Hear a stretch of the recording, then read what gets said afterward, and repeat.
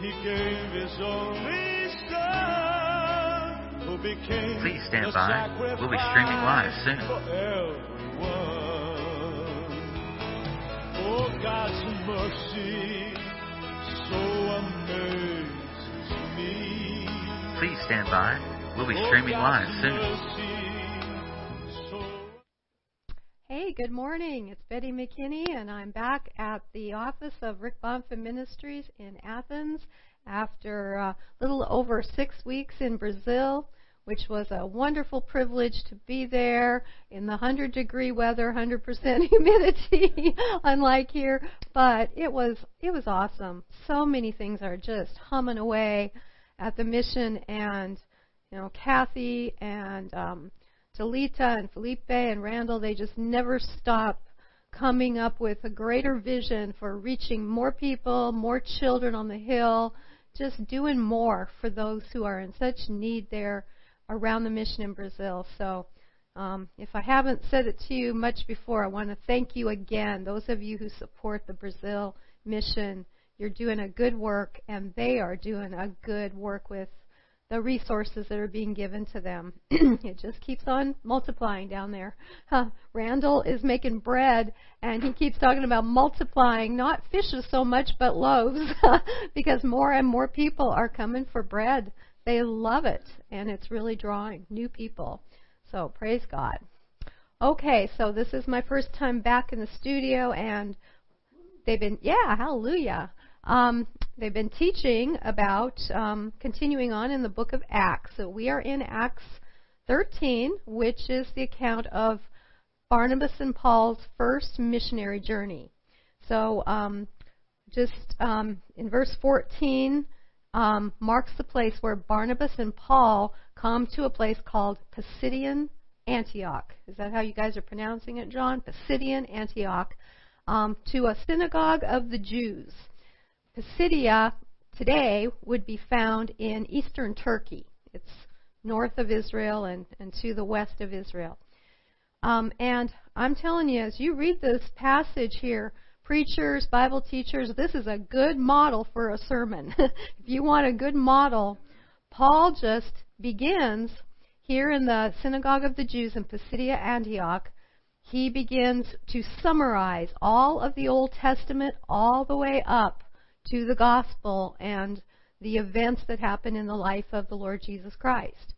Problem is, as was the problem in Paul's first 20 years of ministry, he's preaching to the Jews.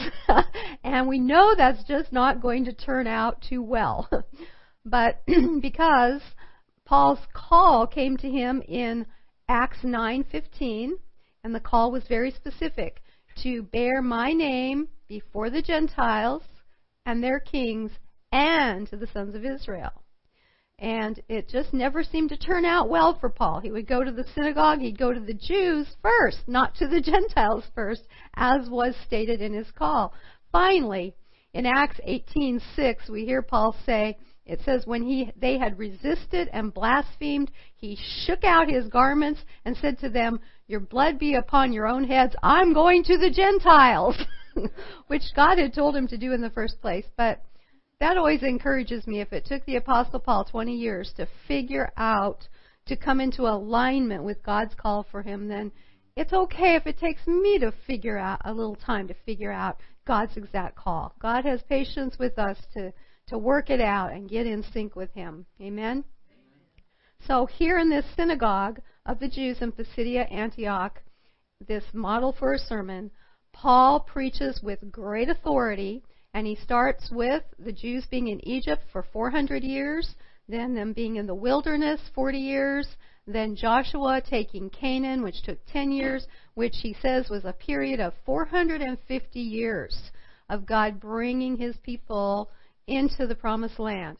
Then he recounts the time of the judges, and then Samuel, the first prophet, Saul, the first king, King David, and then he brings it home with the birth of Jesus.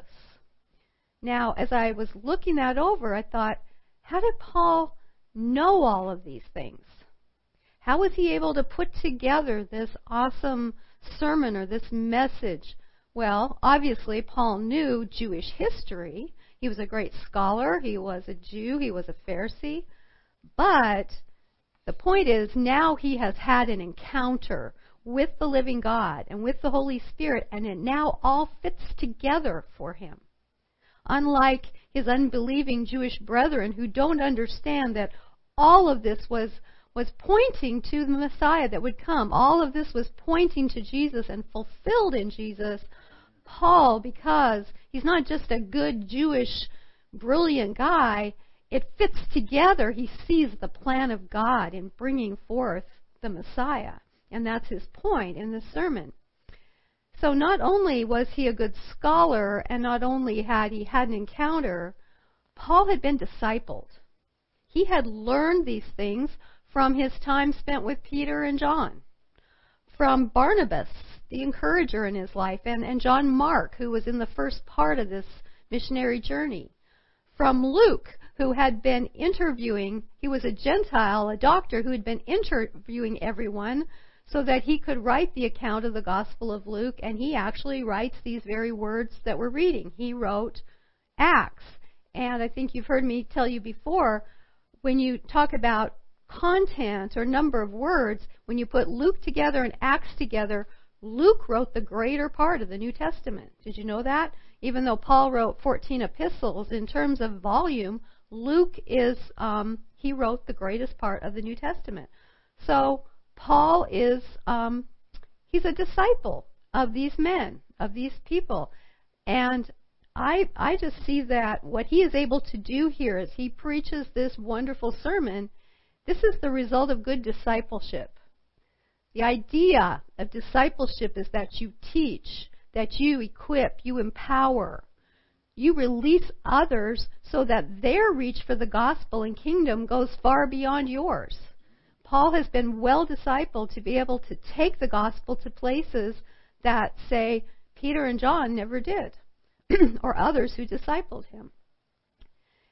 Good discipleship raises up good leaders, like the Apostle Paul. So we want to see that happening in our fellowships, don't we? We want to not just preach a good sermon. We want to disciple others so that they can then go out and go even further than we go. So now we come to verse 24, which is where I'm going to start today, verses 24 and 25 of Acts 13, and Paul is still speaking in the synagogue of the Jews. And he tells them, after John, he's going to begin talking now about John the Baptist. This is John the Baptist, not the Apostle John. After John had proclaimed before his coming a baptism of repentance to all the people of Israel. And while John was completing his course, he kept saying, "What do you suppose that I am? I am not he. But behold, one is coming after me, the sandals of whose feet I am not worthy to untie." So Paul is quoting here something he had learned as he'd been discipled. Paul is quoting what John, the text says, John kept saying. John kept emphasizing, what do you suppose I am? I am not he. I am not this Messiah you've been looking for. I am not worthy to untie his sandals. Interestingly, all four Gospels have these words of John the Baptist, which is a very rare thing. You might find something in Matthew and in Luke, but not in Mark and John. You might find something in the three synoptic Gospels, but not in the Gospel of John. But all four Gospels, Matthew, Mark, Luke, and John, record these words of John the Baptist, which is a rare occurrence in Scripture, but it's that important that all four of them wrote it down. I'll just read you the one in Matthew 3:11. It's repeated in the other Gospels. Matthew 3:11, this is John the Baptist speaking. "As for me, I baptize you with water for repentance, but he who is coming after me is mightier than I, and I am not fit to remove his sandals. He will baptize you in the Holy Spirit and with fire." So those are the words of John the Baptist as Paul has gone all the way from Egypt through the rest of Jewish history to the coming of Jesus. John the Baptist clearly announces to Israel who this is. He is the one who will baptize in the Holy Spirit and with fire. Then Paul continues preaching about the Jews' response to John the Baptist's message and their response to his good news of salvation. In verse 26 and 27, here in Acts 13, "Brethren, sons of Abraham's family, and those among you who fear God, to us the word of this salvation is sent out." That's not a little thing. Out of all the peoples of the earth, out of all the vast population of the earth, sons of Abraham's family, to us, the Israelites, the Hebrews who God brought out of Egypt and gave judges to and gave prophets to and gave kings to and finally brought forth his son, the Messiah, this salvation word has been given to us first. We received it firsthand. Going on, Paul says, "For those who live in Jerusalem and their rulers, recognizing neither him nor the utterances of the prophets, which are read every Sabbath, fulfilled these by condemning him." What is Paul saying in the synagogue of the Jews to his brethren? He's saying flat out, clearly, that they rejected the message and the ministry of John about Jesus. And then they did not recognize Jesus amongst them. Even though out of all the peoples of the earth, the message of salvation, the ministry of salvation, that God himself in the flesh came to them first, they did not recognize or receive. And he points out the very word of God that they read, their own prophets, every single Sabbath, which in Jewish life, was huge. You lived by the calendar. You observed the feasts. You went to yeshiva. You went to synagogue every Sabbath. You read a certain portion of the scripture that still goes on in Jewish synagogues today. There is a certain portion that is read every single week. And so they heard it over and over and over through their own prophets. It says the very word of God that they read, their own prophets, every Sabbath, they actually fulfilled when they condemned him to crucifixion on a cross. Do you see that in those words? They did not recognize him, and yet they fulfilled what they were reading by condemning him. And this raises the number one question of this study that I'm having with you today, that I want to share with you and ask you. Can a chosen people who are exposed to truth every week, even every day, can people who hear the words of the prophets of God read every week deny that truth, become full of deception, become even hateful and violent and full of evil?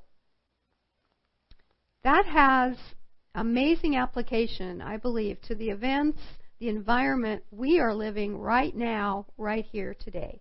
Would you agree?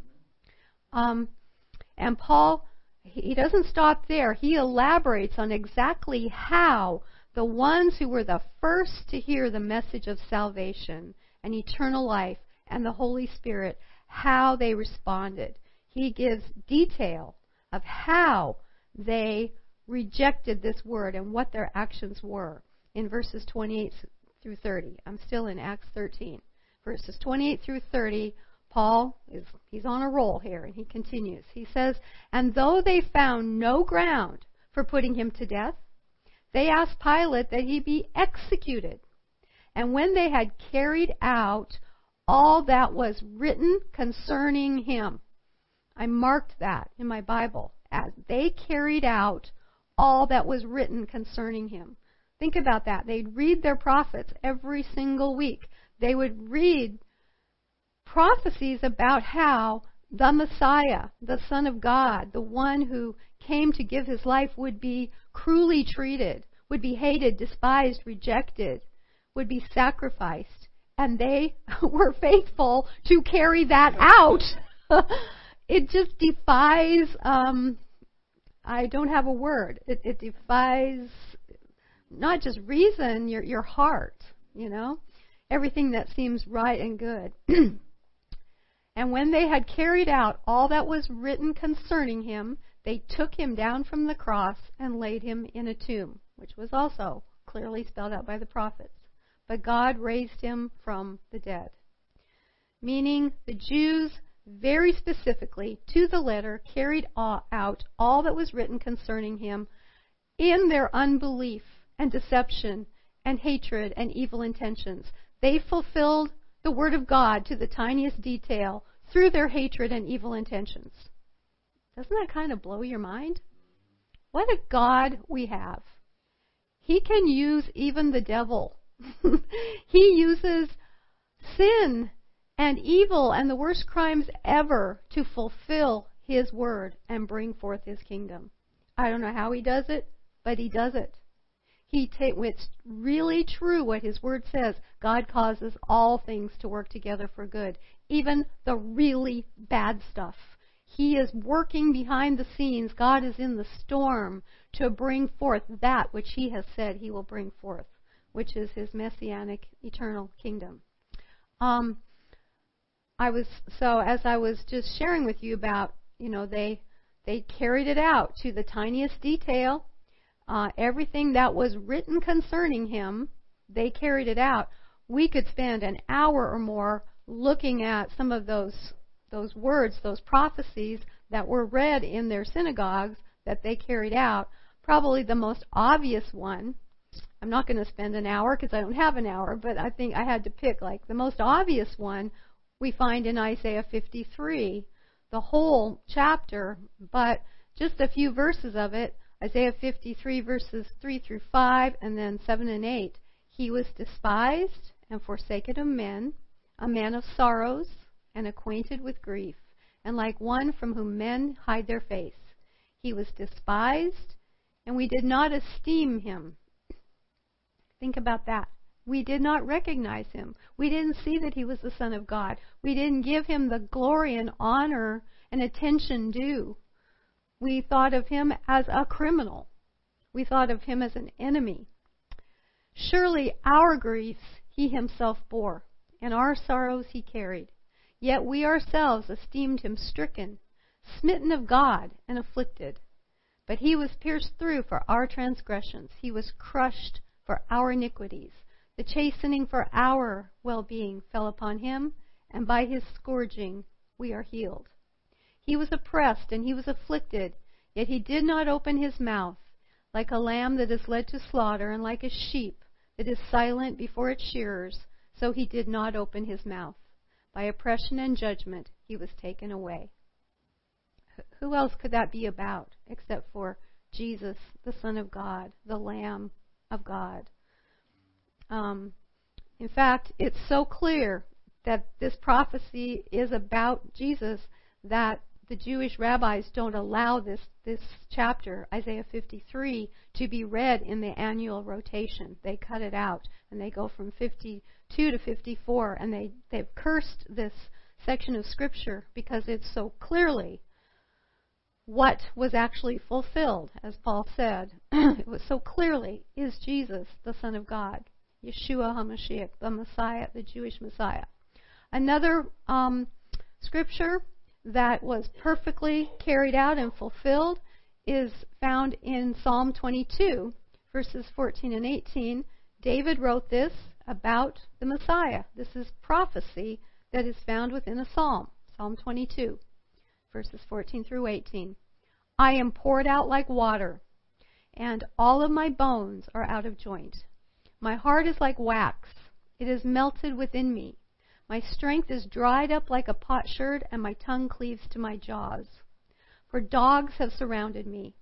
A band of evildoers has encompassed me. They pierce my hands and my feet. I can count all my bones. They look, they sneer, they stare at me. They divide my garments among them, and for my clothing they cast lots. Could there be any more detail that points clearly to how they carried out the very scriptures they studied in their synagogues every week. And there's hundreds more. There's hundreds more. But I don't want to, distract or get off point too much. My question to you again, and I want us to think of ourselves now, not just these Jews in the synagogue at Pisidia, Antioch, but let's think about ourselves as I ask this question.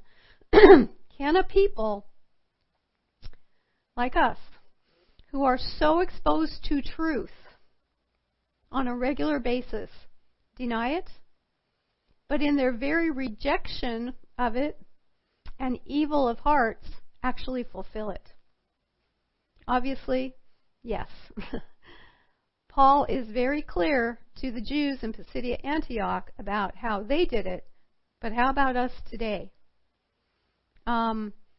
Maybe we're not attending synagogue and reading a prophet every week, but we pretty much are a people, at least in the United States, who have a Bible in every home.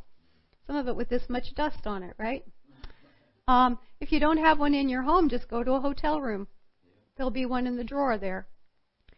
Can a people who have access to, I don't know how many Christian radio stations, Christian TV, messages on YouTube, Christian books, and churches on every other block, can a people of today be exactly like them? And obviously my question is rhetorical. We both know the answer, yes. Yes, we can be, and we are. We are. So just as Paul here in Acts chapter 13 expounds upon all of God's faithful works and His chosen leaders such as Joshua, Samuel, David, and brings it to the full message, the coming of Jesus, and how He was crucified by the Jews according to their own scripture, we're witnessing the very same thing today, aren't we? I've heard people say, and so have you, maybe we've been ones to say it, oh, I wish I could have lived in biblical times. Have you ever said that? Oh, I wish I could have hung out with those guys and lived in biblical times. Well, I have good news for you. You got your wish. You are living in biblical times. 2021 appears to be somewhere in the ending of what's called the last days. Biblically speaking, the last days began with the book of Acts. After Jesus was taken to heaven and the angel spoke to the men who were standing there watching Him ascend and said, why are you standing here looking up? This Jesus who is taken from you will return in the same way. But between that time when He was taken up to when He returns is biblically called the last days. So the book of Acts is the beginning of the last days. If 2021 isn't the end of the last days, we're at least 2,000 years closer. If it's not the end, we are very close to the end of the last days. And so I ask you, I ask us, what biblical prophecies are being fulfilled right now? Right now. All you have to do, if you dare, is turn on the news. All you have to do, if you dare, is turn on a YouTube report of things that are going on in our nation this week. And the majority of people who've had access to hear and to read and understand, because the Scripture told us these things are going to happen, are not being convicted, are not changing their lives because of them. They are not coming to Jesus for salvation because they see the connection. But they are actually helping to fulfill them. Does that make sense? Am I being clear? So, in one way or the other, we're all helping to fulfill Scripture. You can fulfill it because you are responding to what the Scripture says is going to happen in the last days, and you are letting it convict you.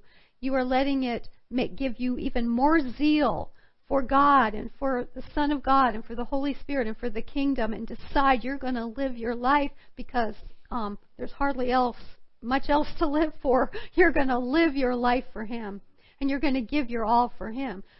In that way, you are fulfilling Scripture. But if you are refusing it, if you are doubting it, if you are actually carrying out evil acts as the days grow more evil, you're also fulfilling it. Mind-boggling, isn't it? And, oh gosh, we could just look at so many. I didn't put this on the screen there where I can read it, so I'm just going to take a second to reference 2 Timothy 3:1, because that's probably the most obvious one. It says, realize this, in the last days, difficult times will come.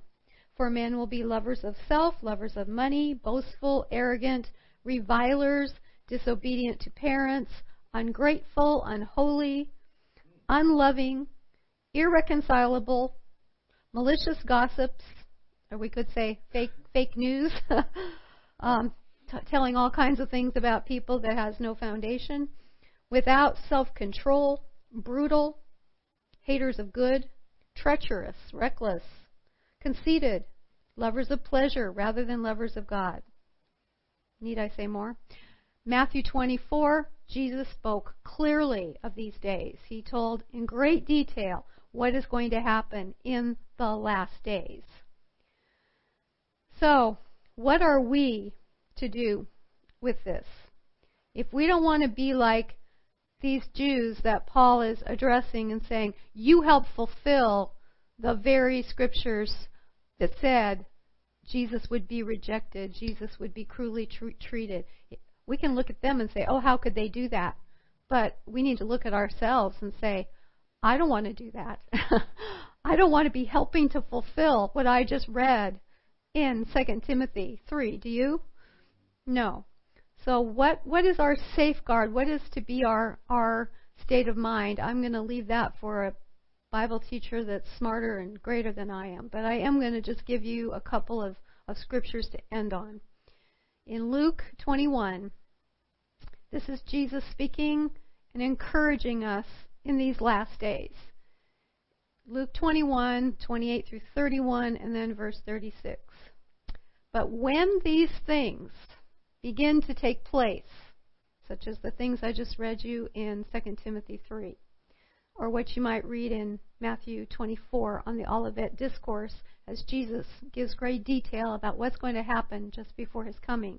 When these things begin to take place, straighten up and lift up your heads, because your redemption is drawing near. That's just the opposite of be bowed down, put your head in the sand, hide, and shake from fear. It says, straighten up. Jesus says, this is His words to us today in the last days. Straighten up, lift up your heads, because your redemption is drawing near. And He told them a parable. Behold the fig tree and all the trees. As soon as they put forth leaves, you see it and know for yourselves that summer is now near. Even so, you too, when you see these things happening, recognize that the kingdom of God is near. Keep on the alert at all times, praying in order that you may have strength to escape all these things that are about to take place and to stand before the Son of Man. We need in these days a new revelation of Jesus. We need to be in His Word more than ever. We need to allow this Word to convict us and break us and change us. We need to respond to it and ask the Lord if I need to stop doing some things or start doing some things. If I need to get some things out of my life or get some things in.